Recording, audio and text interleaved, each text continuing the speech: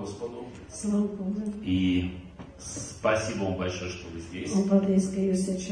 Спасибо большое, что вы добрались. С новосельем вас. С очередным. И здравствуйте все, кто смотрит нас. И наша сегодняшняя проповедь называется «Лазарь». Так, для информации. И прежде чем мы поговорим о Лазаре, мы поговорим об Иисусе. Аминь. Иисус. Все слышали про Иисуса? Даже неверующие слышали про Иисуса Христа. По крайней мере, многие. Есть совершенно разные представления о том, кто он был. У грешников и у верующих. Мы с вами обычно представляем, что Иисус был кто-то немного больше апостолов и немного меньше Бога. Это обычное представление. Не буду вдаваться в теологические детали. Но хочу для начала с вами вместе посмотреть, кто был Иисус, когда он был на земле. Потому что Иисус, который был на земле, и Иисус, который сейчас на небе, это тот же самый Иисус. Но в то же самое время это не тот же самый Иисус. Это немножко другой Иисус. Вы знаете, да? Потому что апостол Павел говорит, даже если бы мы знали Христа по плоти, то теперь не знаем. Иисус на земле. Смотрите. Перечислим факты. Что мы с вами знаем об Иисусе? Иисус был рожден от Девы Марии. Без участия мужа. Все женщины сказали аллилуйя. И Иисус, мы слышали слово непорочное зачатие. Все слышали непорочное зачатие. Иисус был рожден непорочным. Человеком, в котором никогда не было греха. Это важно. Мы сейчас с вами быстро поймем, почему. Я постараюсь уложиться в 5 часов. Итак, смотрите. Иисус был рожден без греха вообще. В нем не было греха. В нем не было смерти. В нем не было болезней. Не было проклятий. Самое главное, у него не было, в библейском смысле этого слова, у него не было плоти. То есть у него было тело, у него было физическое тело, у него не было то, что Новый Завет называет плотью. Бедный я человек, кто избавит меня, говорит апостол, от этого тела смерти. У него не было тела смерти. У него не было плотских желаний. У него не было плотских помышлений. Это очень важно. Это очень важно. Мы сейчас говорим об Иисусе человеке. И вы поймите, Иисус был на земле всего 2000 лет назад. С одной стороны это много, с другой стороны мало. Потому что до того, как пришел Иисус, уже была 4000-летняя история человечества как минимум. Поэтому, в принципе, это было недавно. Теперь, у Иисуса не было греха, но этого мало. Что еще Иисус имел как человек? Что? Смотрите. Апостол Павел пишет в первом послании к Коринфянам, в 15 главе, о Иисусе Христе. Он вначале говорит об Адаме, потом о Христе. Он говорит в 15 главе, в 45 стихе. Так и написано. Первый человек, Адам, стал душою живущей. Ну окей, был Адам, мы знаем. Тот самый нехороший Адам, который нам всем сделал большую гадость. Да, ну Адам же виноват. Он же совершил первый. Помните, закон добра и зла. Мы обвиняем другого. А последний Адам есть дух животворящий. Апостол Павел говорит, Иисус был и есть последний Адам. Это важно. В 47 стихе он говорит, первый человек из земли, перстный. Второй человек Господь с неба. Второй человек Господь с неба. То есть это Иисус явно. Последний Адам. Мне интересно, а что-то Иисуса назвали последним Адамом? А как он был первый Адам? Мы смотрим на Иисуса человека. Почитаем про первого Адама. Все быстро. Откроем Бытие. Первая книга Бытия. И посмотрим на 2 главу. Бог сделал Адама. И в 19 стихе мы читаем, Господь Бог образовал из земли всех животных полевых, всех птиц небесных, и привел их к Адаму. Знаете, я не хочу даже гуглить, сколько на земле сейчас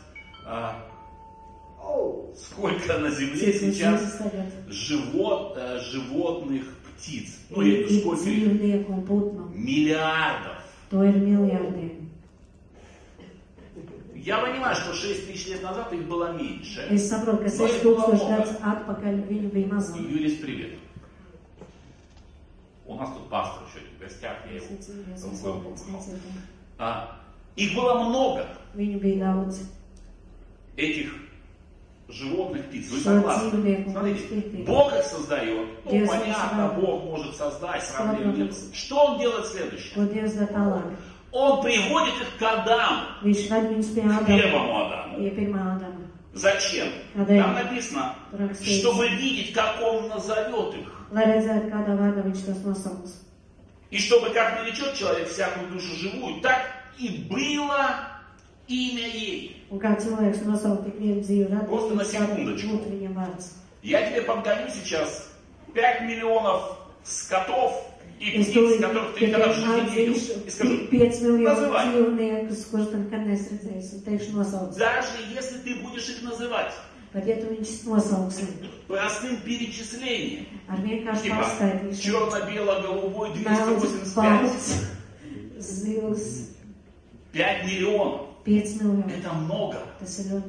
У тебя кончится фантазия. Если ты придешь неподготовленный, без гугля, без интернета. Серьезно? Ни я, ни ты, мы не справимся. Даже если будем называть просто так. Вы согласны? Но там написано, Бог привел их к Адаму, чтобы как назовет Адам, это живое существо, так и было имя ей. Ему. Адам был взрослый мужчина, это не был мальчик 3 лет. У него стояла задача. И это не было так, что Адам был громкоговорителем для Бога. Марионеткой. Да? Бог говорит, это кот. И Адам просто повторяет, это кот. Вы согласны, да? Этого не происходило. Это Адам давал имена, которые определяли суть, отражали суть. 20 стих.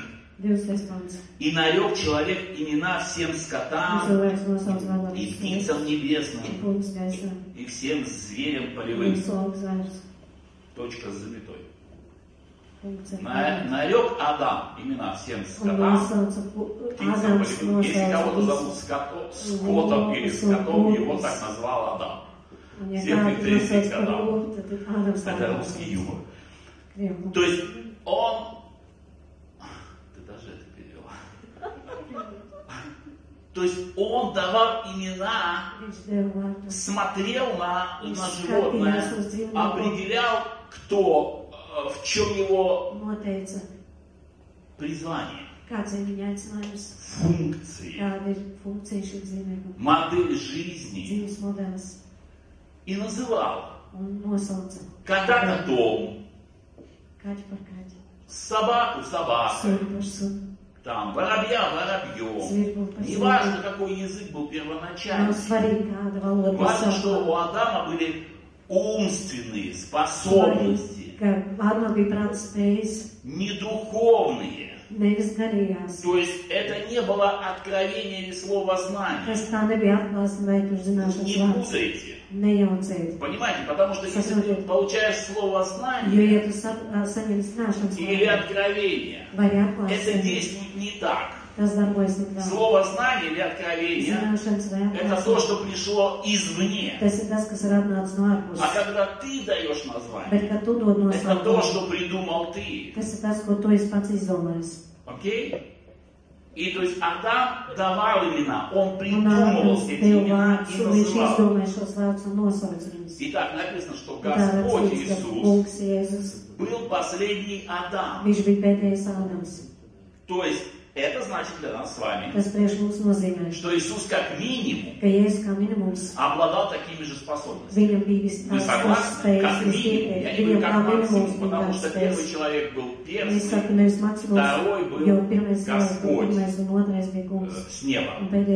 Иисус как минимум мог давать такие же описания, точно отражающие суть. Что это значит для меня и тебя? Это значит, что если бы мы с тобой жили 2000 лет назад,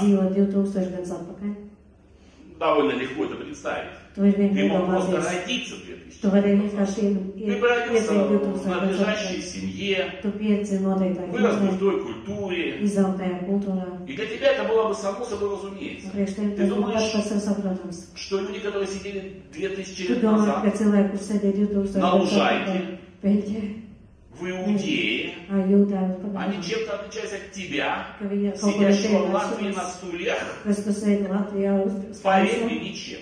В общем смысле этого слова. Они такие же, как и ты. Выросли в той культуре, в той природе. И все. И когда Иисус встречался с человеком, Иисус воплоти, у него, во-первых, были такие же способности, как у Адама. Помните, что он сказал Петру? Он сказал ему: ты Кифа.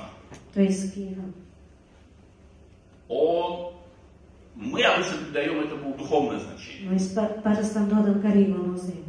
Вероятно, оно так и есть. Но кроме всего прочего, Иисус мог посмотреть на тебя и сказать: ну, по своему характеру ты его не Симон. Симон же его звали, да? Ты не Симон, а Петр. Ну, родители же знаете, как родители называют детей? Кто из вас называл своих детей когда-нибудь? Вы же в курсе, что вы не ищете откровения, когда вы детей называете. Слушайте, вы называете своих детей, как Бог на душу положит. Что, Бог на душу ничего не ложит? Нет, ну некоторые там молятся и пользуются. Но в большинстве своем вы называете детей, я слышал столько забавных имен христианских. детей. Это время, когда я слышу какие-нибудь заковыристые имена. Я все время про себя думаю, аллилуйя. Хорошо, что мальчика не назвали Навуходоносором. Понимаете, потому что верующие они такие. Они пришли, аллилуйя, как назовем сына? Давай его назовем Балтазар.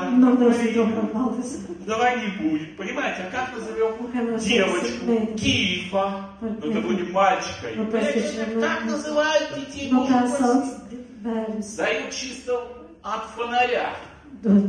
Или, может быть, у них период увлечения Израилем. Они думают, что еврейское. Имена даются как попало. Согласны? А потом мы из этого вырастаем и делаем из него духовное значение. Я помню одного служителя из одной церкви много лет назад. Он после одной конференции прибежал с вытраченными глазами. Мы, точнее, пересеклись случайно. После одной большой конференции. И он пробегает меня, привет. Я говорю, привет. Слушай, я тут слышал, что Марс — это бог войны. А у меня с этим Марком зовут. Может переименовать. Это было так смешно. Я говорю, слушай, завязывай это. Марс, бог войны. Завязывай ерунду это страдать. Прекращай. Понимаете, вот так верующие дают имена. Так дадут, потом услышат. Адам смотрел на творение Божие, давал сразу правильное имя. Их были миллионы. Он давал правильное наименование, отражающее суть, функцию, так сказать, все полностью. Иисус был такой же. Забавно, правда? Вы об этом не думали? А это было не все. Мы читаем с вами, кем еще был Иисус. Евангелие Луки. Евангелие Луки, 11 глава, 31 стих. Говорит нам что-то интересное об Иисусе. Царица Южная восстанет на суд с людьми поколения этого и осудит их, потому что она приходила от пределов земли послушать мудрости Соломона. И вот здесь больше Соломона. Смотрите, Иисус говорит сам лично, что Он больше Соломона. Он не просто говорит «самый мудрый человек на земле». Он говорит конкретное имя. Понимаете? То есть, например, Альберт Эйнштейн, Соломон. Он говорит, здесь тот, кто больше Соломона. Он говорит, я больше, чем Соломон. И мы сразу такие, ну, конечно, он больше, он же Мессия. Да прекратите. Прекратите. Он говорит совершенно конкретные слова. Он говорит, царица Южная приходила с края земли. Зачем она приходила к Соломону? Послушать мудрость. Послушать мудрость. Мудрости послушать. Не исцелиться. Мудрости послушать. Он говорит, здесь тот, кто больше Соломона. Что он говорит? Я мудрее Соломона. Мы сразу начинаем впадать в экзальтацию. О, конечно. Нет, он мудрее Соломона. Не в духовном смысле этого слова. В интеллектуальном, умственном. Какой был Соломон? Мы читаем про Соломона в 3 книге Царств. Та самая царица Южная. В 10 главе. В 10 главе. Царица царства у нас есть. В 10 главе, конец 2 стиха, И пришла к Соломону и беседовала с ним обо всем, что было у нее на сердце. 3 стих. И объяснил ей Соломон все слова ее. И не было ничего незнакомого царю, чего он не объяснил бы ей. Приходит царица Савская и говорит: слушай, Соломон, объясни мне расщепление атомного ядра. Мне надо построить атомную электростанцию. Я вот не понимаю момент, как атомное ядро расщепляется. Она могла задать такой вопрос? Чисто теоретически. То есть, чисто теоретически могла спросить: подскажи-ка мне, Соломон, какова структура ДНК? Ну вот, спираль, генетика, от которой все человеки, получается, или целыми, или поломанными. Объясни мне там 85-ю хромосому слева. Это нормальный интеллектуальный вопрос. Ну, давайте спросим какого-нибудь технического специалиста. Кто у нас есть технический специалист в чем-то, который в любой области, в умственной, специалист в чем-то. Трихонометрии, я не знаю, в медицине. Есть врачи здесь? Врачи есть? Нету, понял. Компьютерщики. Тишина, сейчас будет перебор. Скажи нам какой-нибудь специфический термин. Ты.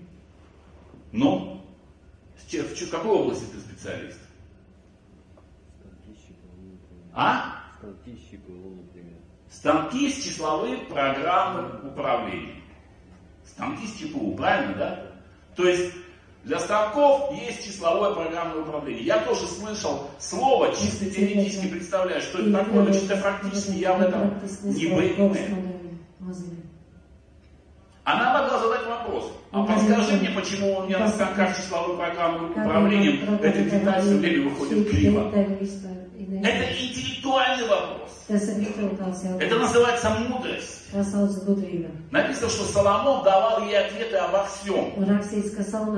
И не осталось ничего неотвеченного. Иисус сказал о себе: здесь тот, кто больше Соломона. Ему можно было задать любой вопрос. Реально, физически. И сказать: слушай, подскажи, пожалуйста, а какой будет Windows 28? Сейчас 10. Какая у нас сейчас на MacBook? 10-я, какая-нибудь 9-я, 8-я? Да. А какой будет iPhone 256? Сейчас 7-й. То есть ему можно было задать любой интеллектуальный вопрос Иисусу Христу и получить ответ. И это очень важно. Знаете почему? Многие вопросы, с которыми мы боремся, они не лежат, ответы на них не лежат в духовной сфере. Они лежат в сфере незнания, необразованности. Ну там, например, если у тебя всю жизнь финансовые проблемы, то, скорее всего, это не проклятие, а финансовая необразованность. Ну, ты же не умел с детства даже считать. 2 плюс 2, 4. Правда? Ты научился этому. Существует множество ответов, которые не находятся в сфере духовной. То есть, нет, молиться о них можно. Не разочаровывайся. Духовный ответ получать можно. То есть, если ты всю жизнь будешь жить и не знать, сколько будет 2 плюс 2, 4, это не страшно. Господь тебе поможет. Но в принципе ты бы мог бы учить математику. Да? Или там, если ты не умеешь водить машину, то Господь о тебе позаботится. Но в принципе ты можешь научиться водить машину. Понимаешь, да? То есть некоторые ответы, они интеллектуальные. Иисус был больше Соломона. И если бы в его время рядом с ним оказались люди нерелигиозные, И не националисты. Иисуса окружали в основном люди двух типов. Это были религиозные люди. И это были националисты. Одни хотели освободить Израиль от римских оккупантов. И говорили, пошли замочим всех. Иисуса поставили царем. Реформаторами. Другие были религиозными. Они ходили и задавали вопросы. А вот скажи, вот написано, а почему в субботу хлеб с поля руками рвете? Я имею в виду. И его окружали люди, которые мозги были в совершенно другой сфере. Серьезно? Не было рядом ни одного ученого. Не было рядом ни одного человека, который сказал, слушай, а скажи, как там расщепление ядер атомных? 2000 лет назад мы запустили бы атомную электростанцию. На коленке бы собрали. Или солнечную энергию бы собирали. Или ДНК бы расшифровали. Людей бы лечили. Не возложением рука, пилюли. Иисус, подскажи лекарство от чумы. Я не знаю, была ли она 2000 лет назад. Но 500 лет назад чума точно была. Чума была болезнь, реально. Ее умирали города и страны. Чума. Понимаете? Его могли бы сказать, слушай, Иисус, подскажи, что взять пенициллин, что такое пенициллин, это плесень, и сделать из нее лекарство, антибиотик, мощнейший. Вы понимаете, о чем я говорю? Не было рядом ученых, которые бы задали вопрос, Иисус, подскажи, лучший рецепт хлеба, как лучше ловить рыбу. Он знал ответ на это все. Он сказал, я больше Соломона. И мы смотрим в духовном, но это было и в физическом, в интеллектуальном. Он мог дать ответ на любую проблему. Он мог тебе дать правильное имя. Это, Боже упаси, от нового сектантского движения, переименования в духе. Знаете, у нас народ такой, только что-нибудь услышал и сразу чушь какую-нибудь изобрел. А давайте имена в духе менять. Какое же у тебя имя в духе? Не надо. Меня мое устраивает. Народ что угодно может придумать. Народ у нас такой оперативный. Но Иисус мог назвать суть проблемы. Он мог дать ответ на любой вопрос. Семейный, научный. Понимаете? То есть вообще любой. Но это не все. Тут мы подходим к самому главному. Иисус, собственно говоря, то, почему мы здесь собрались. Кроме всего прочего, Иисус был спаситель человечества. Что это значит на секунду? Он не был апостолом. Апостолы, 12 апостолов. Вы, кстати, знаете, что один из 12 апостолов его звали Иуда Искариот. Иуда Искариот. Искариот — это название деревни. Иуда из Искариот — это не фамилия, да? Иуда его звали. Там было два Иуда. Там звали Иуда Яковлев, а другого Иуда из деревни по названию Искариот. 12 апостолов, которых избрал Иисус. Он их избрал по именам, там есть в 6 главе Евангелия Луки список. Они не равнялись Иисусу. О, нет, конечно, мы понимаем, что они не равнялись Иисусу. Они не равнялись Иисусу, когда Он с ними ходил. Они не равнялись Иисусу, когда Он умер и воскрес. Никогда. Почему? Иисус был Сын Божий. Иисус знал все. Знал все как человек. Помните, мы говорили, у Иисуса не было греха в нем. Он был святой по рождению. Не по усилиям, а по рождению. То есть он был чистый. Иисус понимал все. Иисус мог научить тебя всему. Иисус мог ответить на любой твой вопрос в любой сфере жизни прямо сейчас. Мы с вами, в Библии написано, святой да освящается еще. Переходим от славы к славе.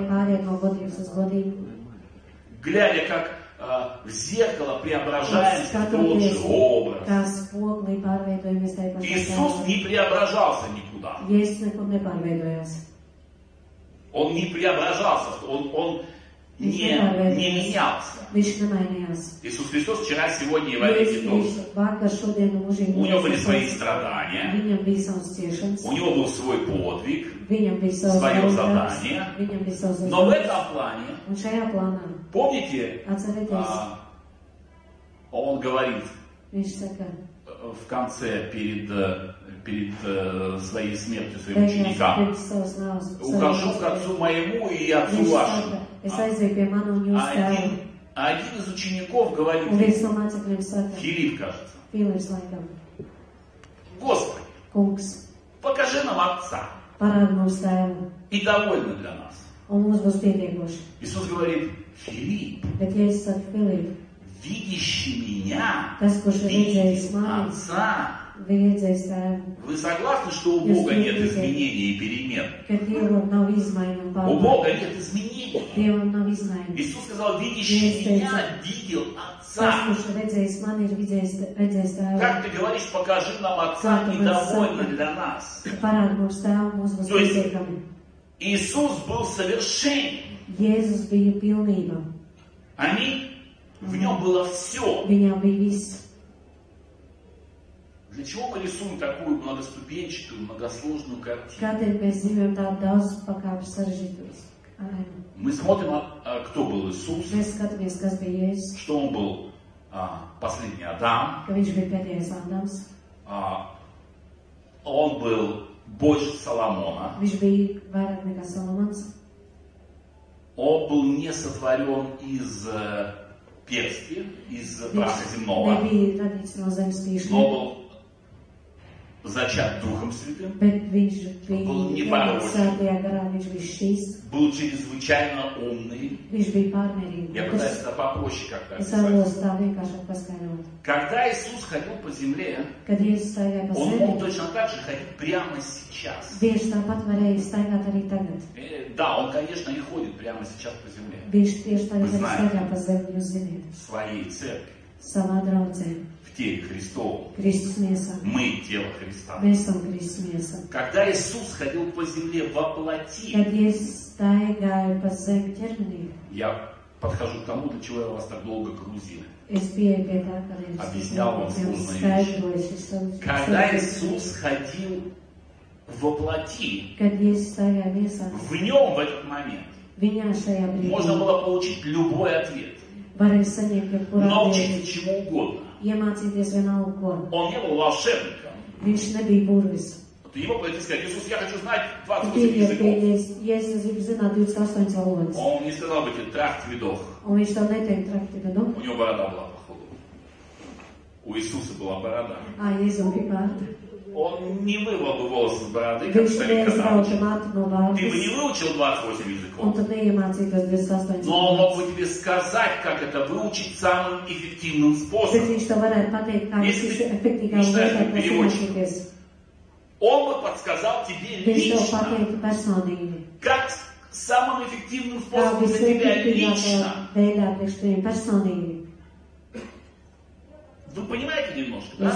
Вы понимаете, что на личном уровне, но лично для тебя, не для соседа, не для кого-то в благословенной стране, где тебя нету. Лично для тебя Иисус мог сделать все. То есть объяснить все. Объяснить твои проблемы. Дать ответ на любой вопрос. Кроме того, он был спасителем человечества. Он мог исцелить любую болезнь. Вы согласны, что Иисус мог в тот момент, находясь рядом с вами, исцелить любую болезнь? Вы верите в исцеление? Верите. Хорошо. Мы с вами видим, что Иисус даже мог накормить людей без денег. Помните, да? Там была толпа народа, они были голодные. Там было 5 хлебов и 2 рыбки. Соломон этого не делал. И Адам этого не делал. Иисус взял хлеба, рыбки, сломал, благословил. Они умножились. Такое хорошее христианское слово. Называет процесс без объяснения сути. Да, ну вы понимаете, что если мы сейчас принесем с вами кусок хлеба, начнем ломать его на куски, и если он начнет умножаться, то помимо того, что мы будем радоваться чуду, и снимать его на мобильный телефон, и делать фотографии и ставить в Facebook, никто из вас, скорее всего, не сможет объяснить в интеллектуальном смысле, как это происходит. Как это хлеб умножается. Ну, чисто по-научному. Есть метод, который получают металлы. Он чрезвычайно энергозатратный. Очень. И металлы, которые происходят, они радиоактивные. Ну, чтобы вы понимали, да? То есть создают несуществующие элементы в природе. То есть создавать искусственно что-то путем умножения атомов и молекул чрезвычайно сложно. И если вы понимаете, о чем я говорю, это то, что происходило с хлебом и рыбкой. Да? Это было еще сложнее, потому что это была органика. Не органику умножать намного легче. Непривычные проповеди для речной церкви. Простите меня. Скоро вы засмеетесь. Как там написано в Библии, что вначале женщина терпит скорбь. И только когда родит, приходит радость. Поэтому наоборот не получится. Вначале нудно и скучно, а потом радость. Никак наоборот не будет. Вначале нудно и скучно. То, что Иисус сделал, это было чрезвычайно сложно. Это было органическое размножение. Это с точки зрения науки, это сумасшествие. Современной науки, это сумасшествие. Это чрезвычайно невозможно. Это не были просто металлы. Это не было свинец в золото превратить. Как мечтали алхимики. Там поменять одинаково. Или уголь в алмаз. Оказывается, родственники, да? Но родственники, уголь и алмаз, они родственники. По кристаллической структуре. Вы не знали, все покупать уголь и молиться. Это была шутка. И это было сложно. И это был Иисус, про которого мы сейчас читаем. А что происходило вокруг Него? У Него было 12 апостолов. Он назвал их все поименно. А еще вокруг Него были люди, которые были Его любимыми учениками. Ой, неправильно. Простите, любимыми людьми просто. Их звали Лазарь, Елеазар. Елеазар его звали, да? Ну это не важно, мы с вами не фанатики правильного чтения. Ну какая разница, как его звали? Лазарь. Мария и Марфа. Слышали про них? Вы знаете, что они не были апостолами? Мария, Марфа, Лазарь. Давайте прочтем, чтобы не быть голословными. Евангелие Луки.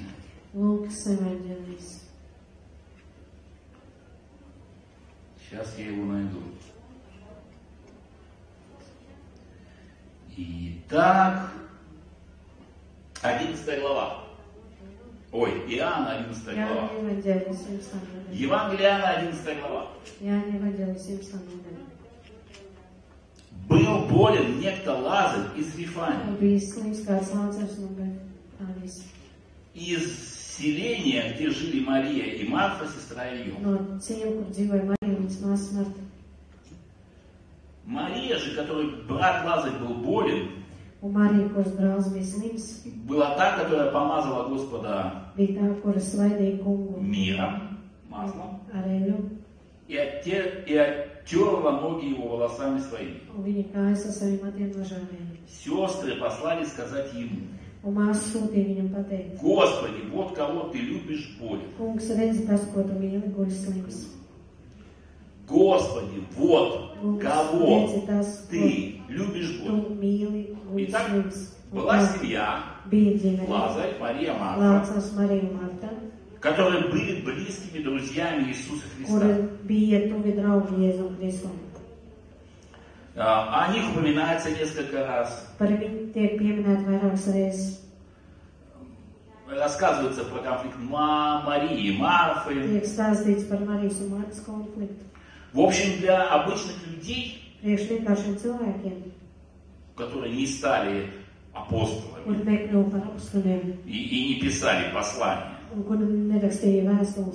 нас же нет Евангелия от Лазаря или первого послания Марии или Марфы.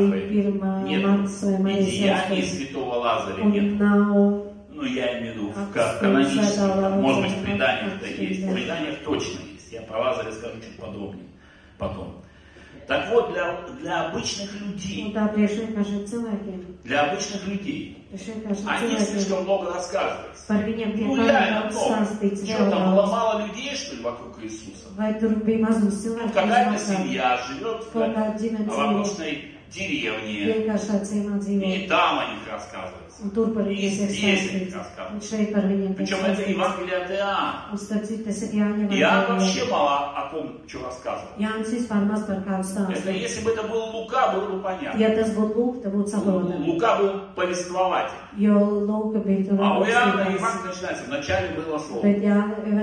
И Слово было у Бога, и Слово было. И никаких там, как у Матфея, Симов, Адамов, Еносов, Хамов. Никаких непонятных слов. Какая-то обычная семья, которую Иисус ценил как минимум так же сильно, как своих 12 апостолов. Общался с ним. То есть, смотрите, к Иисусу приходит гонец, вестник. И говорит: вот Лазарь болен. А что, разве было мало больных людей в то время в Израиле? А что, Лазарь ходил вместе с ним по всем городам? Нет. За Иисусом ходили 12 апостолов, плюс еще 70 учеников. А где был Лазарь в этот момент? Сидел в деревне, я не знаю, пилил доски. Ну, не знаю, чем он занимался. Он не ходил за Иисусом. Он не был апостолом. Большая новость, что ли? Лазарь болен. Помните, написано, что к Иисусу пришел царедворец, у которого сын был при смерти. Он шел к нему минимум сутки, не знаю, на осле он ехал. Значит, царедворец, наверное, на осле. Почему мы знаем? Потому что когда Иисус с ним поговорил и сказал: возвращайся, сын твой здоров. Царедворец ехал к ребенку минимум вечер, ночь, и только на следующий день доехал. И встретили его слуги в дороге. И сказали: сын твой выздоровел. Вот это вот реакция, когда человек заболел и при смерти. Он сам приходит к исцелителю. Тут ситуация совершенно другая. Присылают к Лазарю гонца, вестник, и говорит: вот Лазарь болен. То есть, болен. Пусть поднимается и идет сюда. Слава Богу, земля-то маленькая. В Вместо этого, мы знаем, Иисус подождал чуть-чуть. Иисус с учениками пошел к Лазарю. Никто из учеников не спрашивал, о чем туда идем. Подумаешь, Лазарь болен. Вот там и там люди больные. Чего это мы идем к Лазарю? Ну как, что мы там забыли? Там, вон мы проходили селение, там Марья Ивановна больна. Понимаете? Ну больных было много. И они через все Евангелия приходили к Иисусу. Не наоборот. Даже теща Петра, которую Иисус исцелил, как Иисус к ней попал? Они пришли к Петру пообедать. А теща, походу, там лежала. Больная. И он ее исцелил. Просто проходя мимо. Там нигде не написано, что он завернул к ним специально. Он просто проходил мимо. Они остановились в кафе покушать. Ехали на машине, остановились в кафе покушать. Узнали, что повариха заболела. Зашли и помолились за повариху. Аллилуйя. Аминь. Это только христиане должны поступать. Зашли и помолились. К Лазарю они пошли. И мы знаем историю. Лазарь был болен. Он там 4 дня, он умер. Но он 4 дня лежал мертвый. И Иисус воскресил его. Но что мне интересно? Лазарь, как и ученики Иисуса Христа, он явно входил в то, что мы называем ближний круг.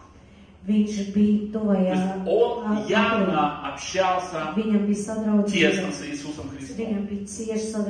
Я вам немножко скажу про судьбу Лазаря после его воскресения.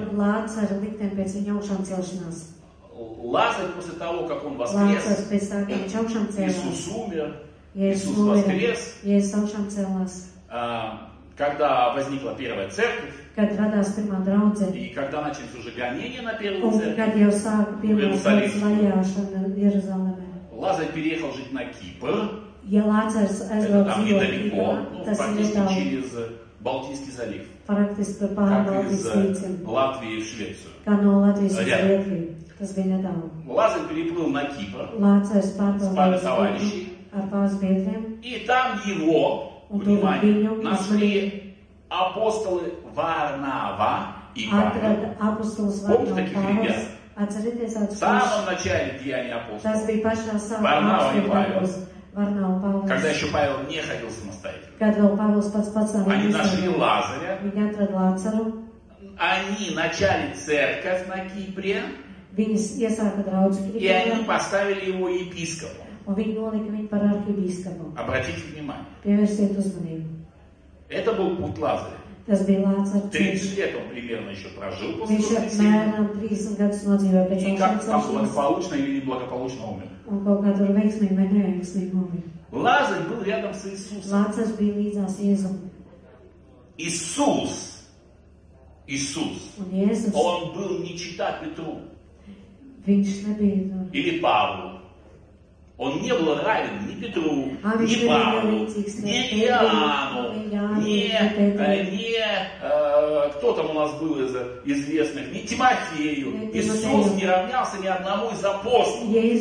Он знал все, он знал очень много как человек. Он был совершенным человеком, он был самый мудрый, он был Сын Божий. И он мог научить тебя, объяснить тебе самую сложную доктрину, любую. Ты что-то не понимаешь из Библии? Иисус мог подойти к тебе и объяснить тебе. Иисус мог это сделать для тебя. Он мог объяснить любую доктрину грядущего царства. Теперь у меня к вам вопрос. Вы понимаете, кто такой был Иисус?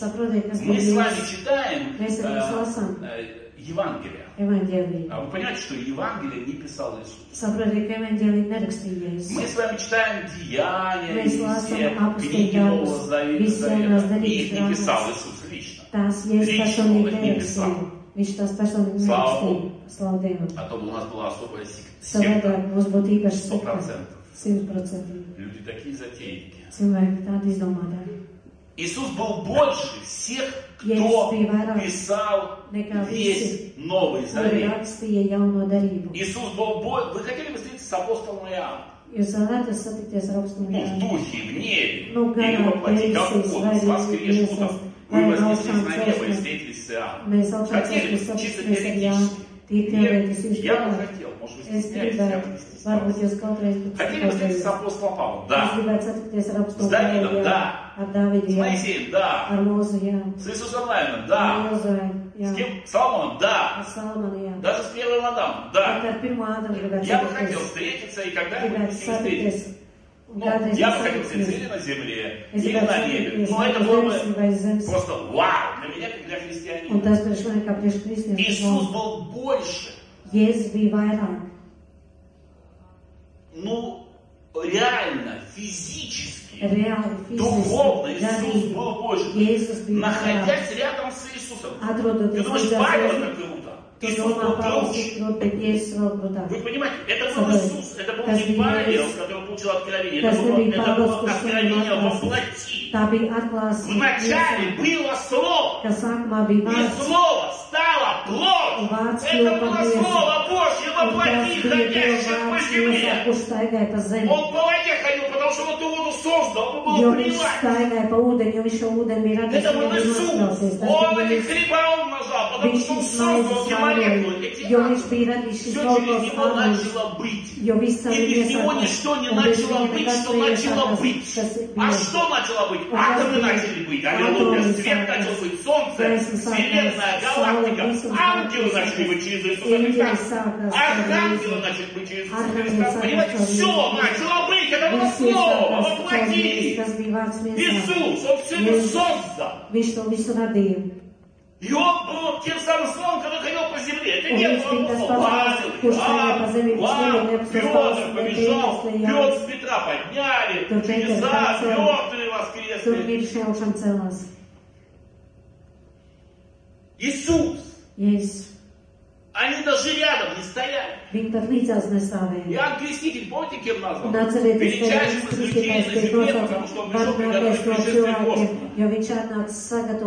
Апостолы, между прочим, в книге Откровения написано, что их имена, они написаны на воротах небесного Иерусалима. А имена 12 колен Израилевых написано на основании Иерусалима. Вау, круто, вот его имя написали на воротах небесного Иерусалима. Круто! Иисус. Он сказал, прежде чем нежели был Авраам, я есть. Они говорят, тебе еще нет 50, как ты говоришь, что ты старее Авраама? Он говорит, я видел Люцифера, падшего с неба, как молнию. Когда это он его видел? Где он видел Люцифера? Падшего с неба. Это же было до сотворения планеты Земля. Или в самом начале, там теологи спорят. Он говорит, я видел Люцифера, падшего с неба, как молнию. Почитайте притчи, почитайте псалмы. Иисус был тем, кто все творил. Вначале было Слово. И Слово стало плотью. Слово плотью. Слова плотью не становятся, знаете, да? Нет такого чуда до сих пор. Желание становится плотью, а слова нет. И Слово стало плотью, и обитало с нами полное благодати истины. Он сказал, никто не видел Бога. Бога, как говорят в Южной России. Никто не видел Бога, а я видел. Моисей не видел Бога. Он видел его славу. Никто не видел Бога. Адам не видел Бога. Слушайте, Адам не видел Бога, а Иисус видел Бога. Оба слова воплоти. Это был Иисус. Теперь у меня к вам вопрос. Немножко осознали? Теперь к вам вопрос. А как можно было быть больным рядом с Иисусом?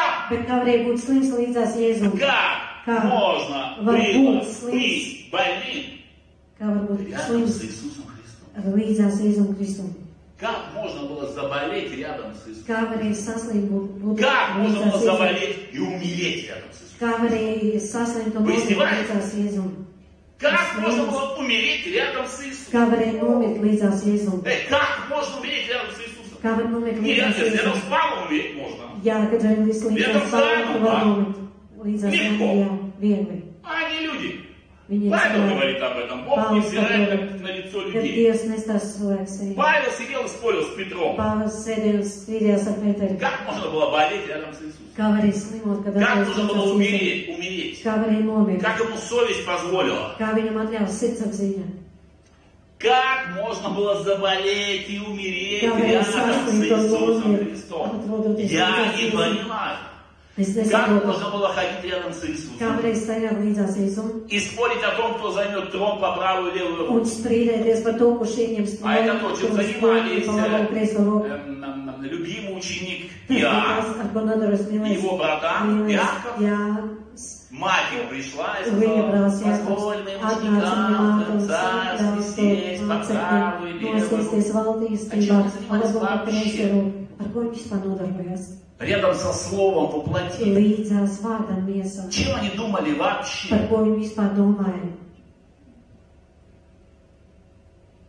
Рядом с Иисусом. Они просто делили какие-то ошметки. Делили какие-то места. Ходили на рыбалку. На рыбалку они хорошо. Но они ходили на рыбалку, когда им говорили идти молиться. Помните, кто сказал? И думали, не сказали, мы идем с тобой. Они занимались. А помните, как они бегали в город? 12 мужиков покупать еду. Когда Иисус сидел у колодца вне города. Помните, пришла женщина к колодцу, Иисус сидел уставший от пути. Ученики его. Но это минимум 12. 12 мужиков. Женщинам это должно быть знакомо. 12 голодных мужиков между тем пошли за едой. И мужики такие мужики, правда? Когда пожрать, у них сносит все в голове. 12 мужиков пошли покупать еду. Боялись, наверное, друг друга по одному отпускать. Мало ли не донесут. Мне в голову не укладывается. Иисус один сидел у колодца. Он кого-то прогонял? Да нет. Он никого не прогонял. Они просто побежали покупать еду. Потому что еда это святое. А Иисус сидел один. Когда они пришли, что они сказали? Опять проповедуют. Иисус, вот еда. Они боятся, что они поели по дороге. Что мужики не могли не поесть туда. И они собирались поесть второй раз. Как настоящие мужики. Мужики такие мужики. Иисус, вот еда. Он говорит, слышь, парни, у меня есть еда, которую вы не знаете. Чего? Кто-то принес ему поесть. Мы зря ходили. Он говорит, моя еда исполнять волю пославшего. Женщина, блудница, кстати. 5 мужей у него. Сейчас к нам весь город соберет. Пока вы в тот же самый город бегали за еду. И вы за собой город не привели. А она сейчас весь город приведет. Посмотрите сами в Евангелии. Слово стало плотью. Они находились рядом с ним. Но зачастую занимались всякой ерундой. Наши с вами любимые апостолы. И Лазарь был болен. И он был настолько болен, что он осмелился умереть. Потому что это фантастически. Это серьезно. Рядом с ним был Творец Вселенной, Создатель жизни, Иисус Христос, который мог просто который говорил, иди, твой сын здоров. Человек, который видел Иисуса первый раз в жизни. Первый раз в жизни, аллилуйя. В отчаянии. Пришел к Иисусу, поверил, пошел назад, и его сын при смерти исцелился. Лазарь лежал и болел. Что-то я заболел. Умираю. Как это могло быть? Как это могло быть? Как это было? Подумайте. И знаете что? Это говорит нам, что мы с вами, все, кто здесь, все, кто там, находимся в той же самой ситуации, как Лазарь. Даже если бы Иисус воплоти был с нами вместе 3,5 года,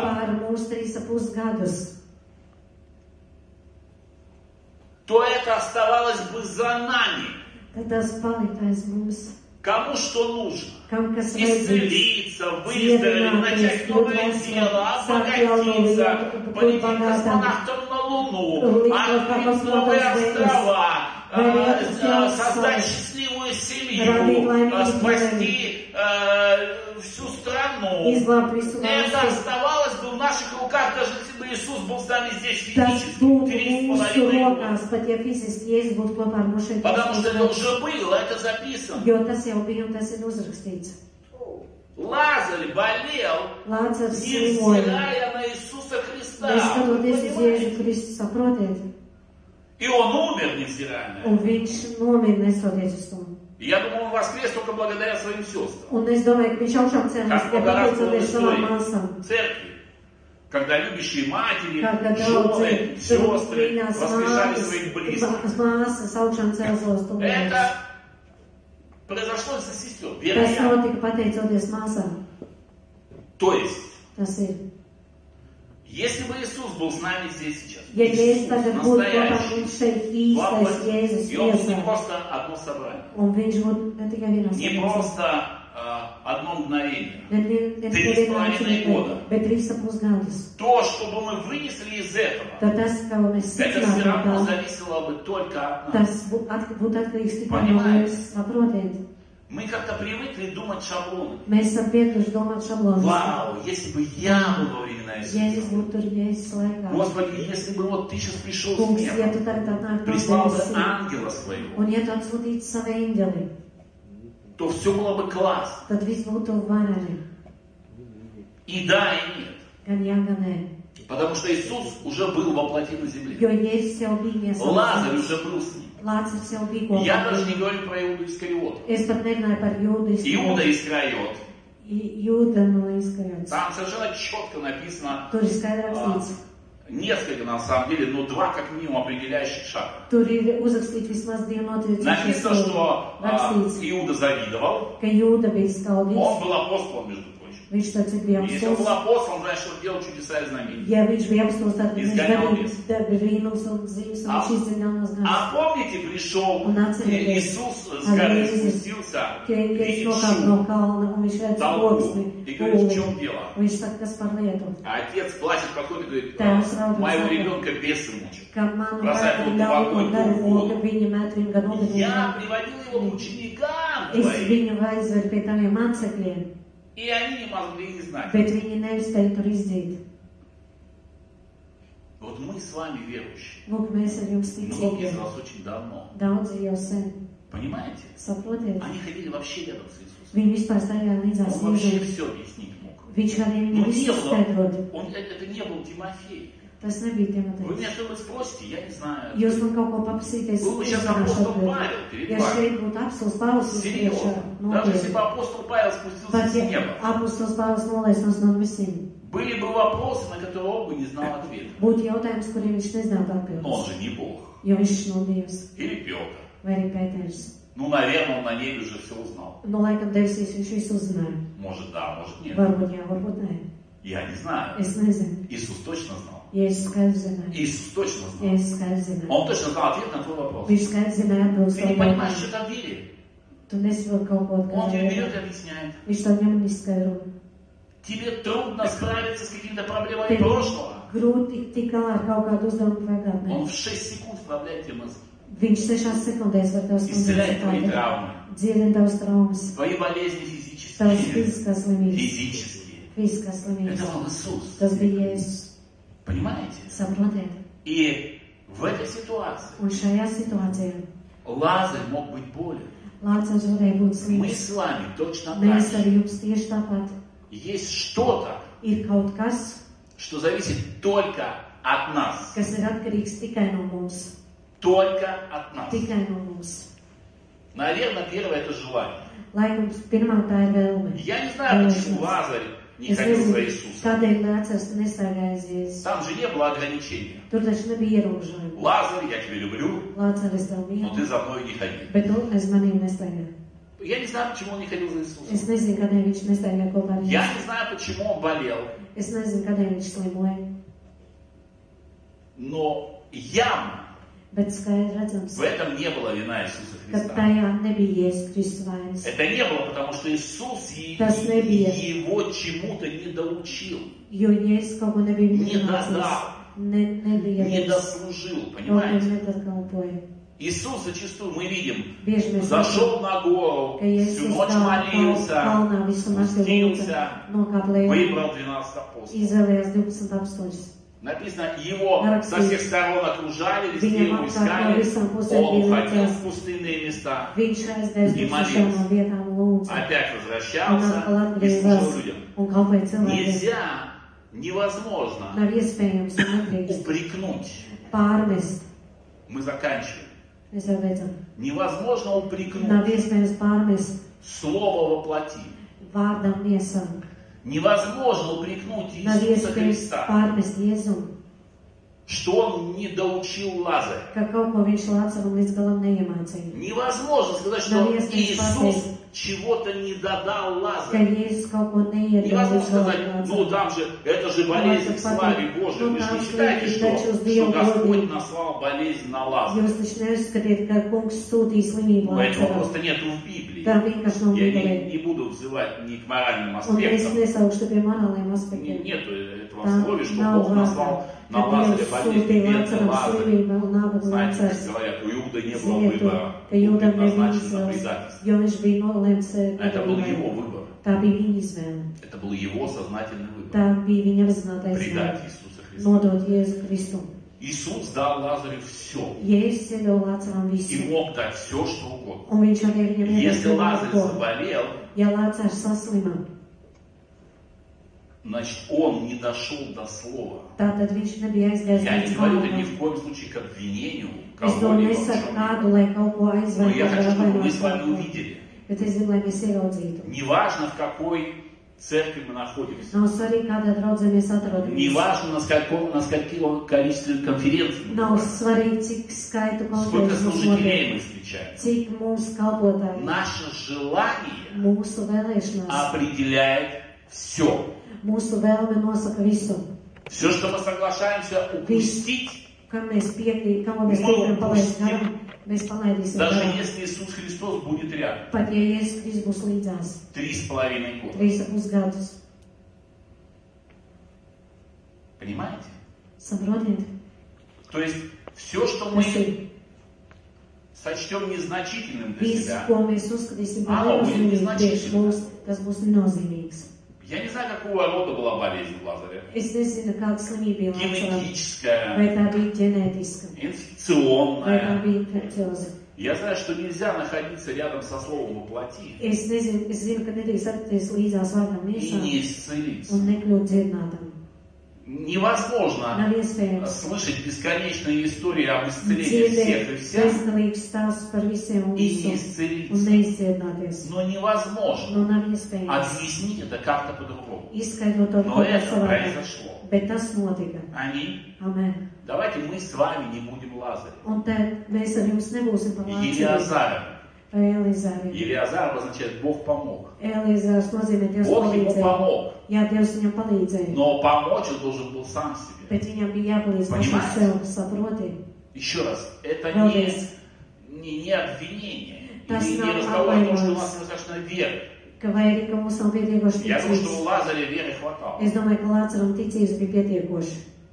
Это недостаток желания, интереса, заинтересованности. Ну подумаешь. В действительности он не имел права быть больным, но он был больным. И он умер от этой болезни. Мы с вами решаем сами. Аминь. Давайте встанем. Я понимаю, что вы устали сидеть. Поэтому, когда я говорю, я стою. И мы синхронно с переводчиком попели. Аллилуйя. Теперь смотрите.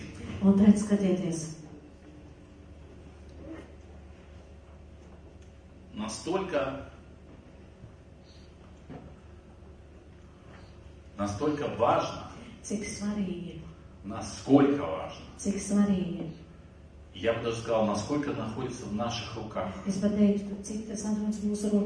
Все, что происходит, все, что приходит, в той церкви, где ты находишься. Часто, когда наблюдаешь чужие служения, смотришь, в наше время можно смотреть чужие проповеди, на интернете, на Фейсбуке, на Ютубе, в онлайне. Когда видишь зал, ты всегда видишь, что, например, молятся за исцеление. Вот рядом кто-то исцеляется. И он совершенно обалдевший. Совершенно ошеломленный. Или счастливый. Говорит, вот я исцелился.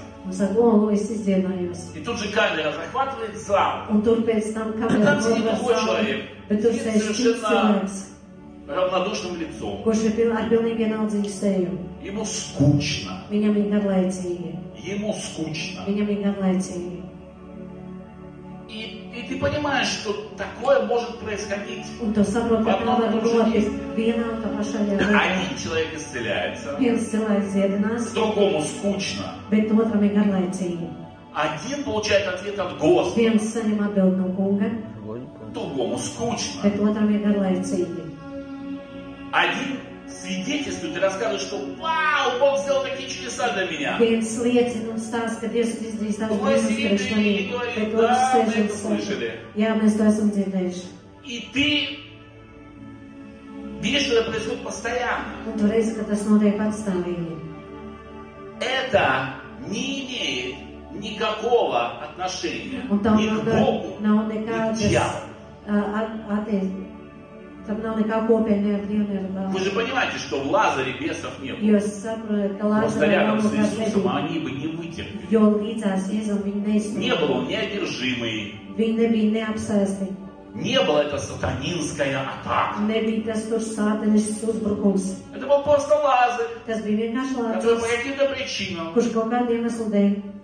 решил заболеть и умереть. Он просто не научился. Он же серьезно мог сказать: Иисус, а почему люди исцеляются? А почему они болеют? А как не болеть? Мне кажется, нормальный вопрос. Ходишь рядом с человеком, тебе тот человек, который исцеляет всех пачками, налево и направо. К ним города очень устраивают. А ты такой, что там, люди опять исцеляются, ну можете плевать. Вас прошло 3 дня, ты заболел и умер. Ну, почему-то его это не заинтересовало. У нас не хватает его психологической картины. Почему? Но он реально заболел не от атаки сатаны. Он мог задавать Иисусу просто хотя бы вопрос. Но ему было почему-то неинтересно. Это не Бог и не дьявол. Это человеческая природа. Потому что Бог ходил во плоти рядом с ним. Бог ходил во плоти. А он имел смелость заболеть и умереть. Даже Иуда Искариот не заболел. И не умер. Хотя, наверное, для него это было бы лучше. И, наверное, точно. Для Иуды это было бы лучше. Самому заболеть и умереть, а не повеситься. А Лазарь заболел и умер. И, прости меня, Господи, протух. 4 дня. И как бы рядом с нами, что бы ни происходило, как много, как мало, какие бы великие дела Божии не были рядом с нами. Ангелы с небес, я не знаю, золотой дождь, о чем говорил пастор Николай вначале. Золотой дождь не решил бы проблем человечества. Потому что пришлось беречь его до второго пришествия. Как говорили эти иудеи, сказали, подавай нам всегда такой хлеб. Когда он нас накормил. Ой, давай мы будем каждый день кормить. Они не пришли и сказали, а как нам помолиться так, чтобы тоже размножить хлеб и рыбу? Научи нас, Господи, как молиться, когда еды мало, чтобы ее было много. И они сказали, корми нас дальше. Не надо ничего случиться. Корми нас дальше, нормально. Моисей же ходил по пустыне. Он нас 40 лет кормил. Иисус, ты останешься на 40 лет? Хлеб и рыба, это, конечно, не манна, но тоже неплохо. Все, что есть, очень много из того, что мы с тобой имеем или не имеем, находится у нас в руках, в наших желаниях. Интересно нам или нет? Желаем мы этого или нет? Аминь. Это была самая основная мысль сегодняшнего слова. Не будьте как Лазарь. Не будьте как Лазарь. Не будьте как Лазарь. Даже если его жизнь была, потом он все-таки послужил, когда его заставили. Не будьте как Лазарь. Не болейте. Все, что вы подразумеваете под словом болезнь. Когда у вас есть Бог, Его Слово, Его... Аминь. Аминь. Давайте помолимся. Отец, благодарим Тебя, Господь, благодарим Тебя за Твое Слово. Благодарим Тебя, Отец Небесный, за сегодняшний день. Я прошу Тебя, Отец Небесный, каждого человека, кто на этом месте, каждого человека, Господь, кто слышит нас и видит нас, во имя Иисуса Христа, Отец. Я прошу Тебя, чтобы мы не были как Лазарь. Чтобы то, с чем мы смирились, то, в чем мы потеряли интерес в жизни, то, в чем мы сдались, то, с чем мы согласились и приняли как норму, хотя это не является таким в Твоем Слове. Твое Слово говорит о другом для нас. Твое Слово говорит о Твоей воле для нас. Я прошу Тебя, Отец, помоги нам видеть Твое Слово, исполнять его, желать Твоего Слова больше всего. Во имя Иисуса Христа я молюсь. Аминь. Аминь. Слава Господу, слава Богу.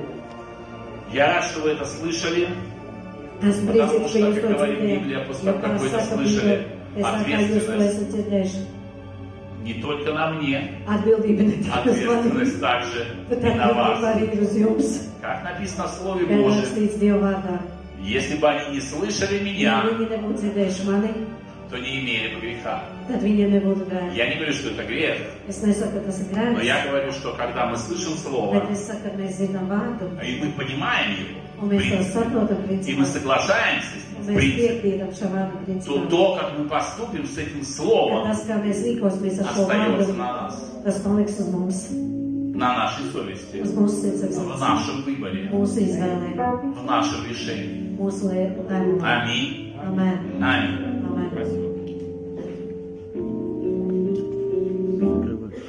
Аллилуйя. Давайте поблагодарим Тимофея. Большие аплодисменты подари. Слава Господу.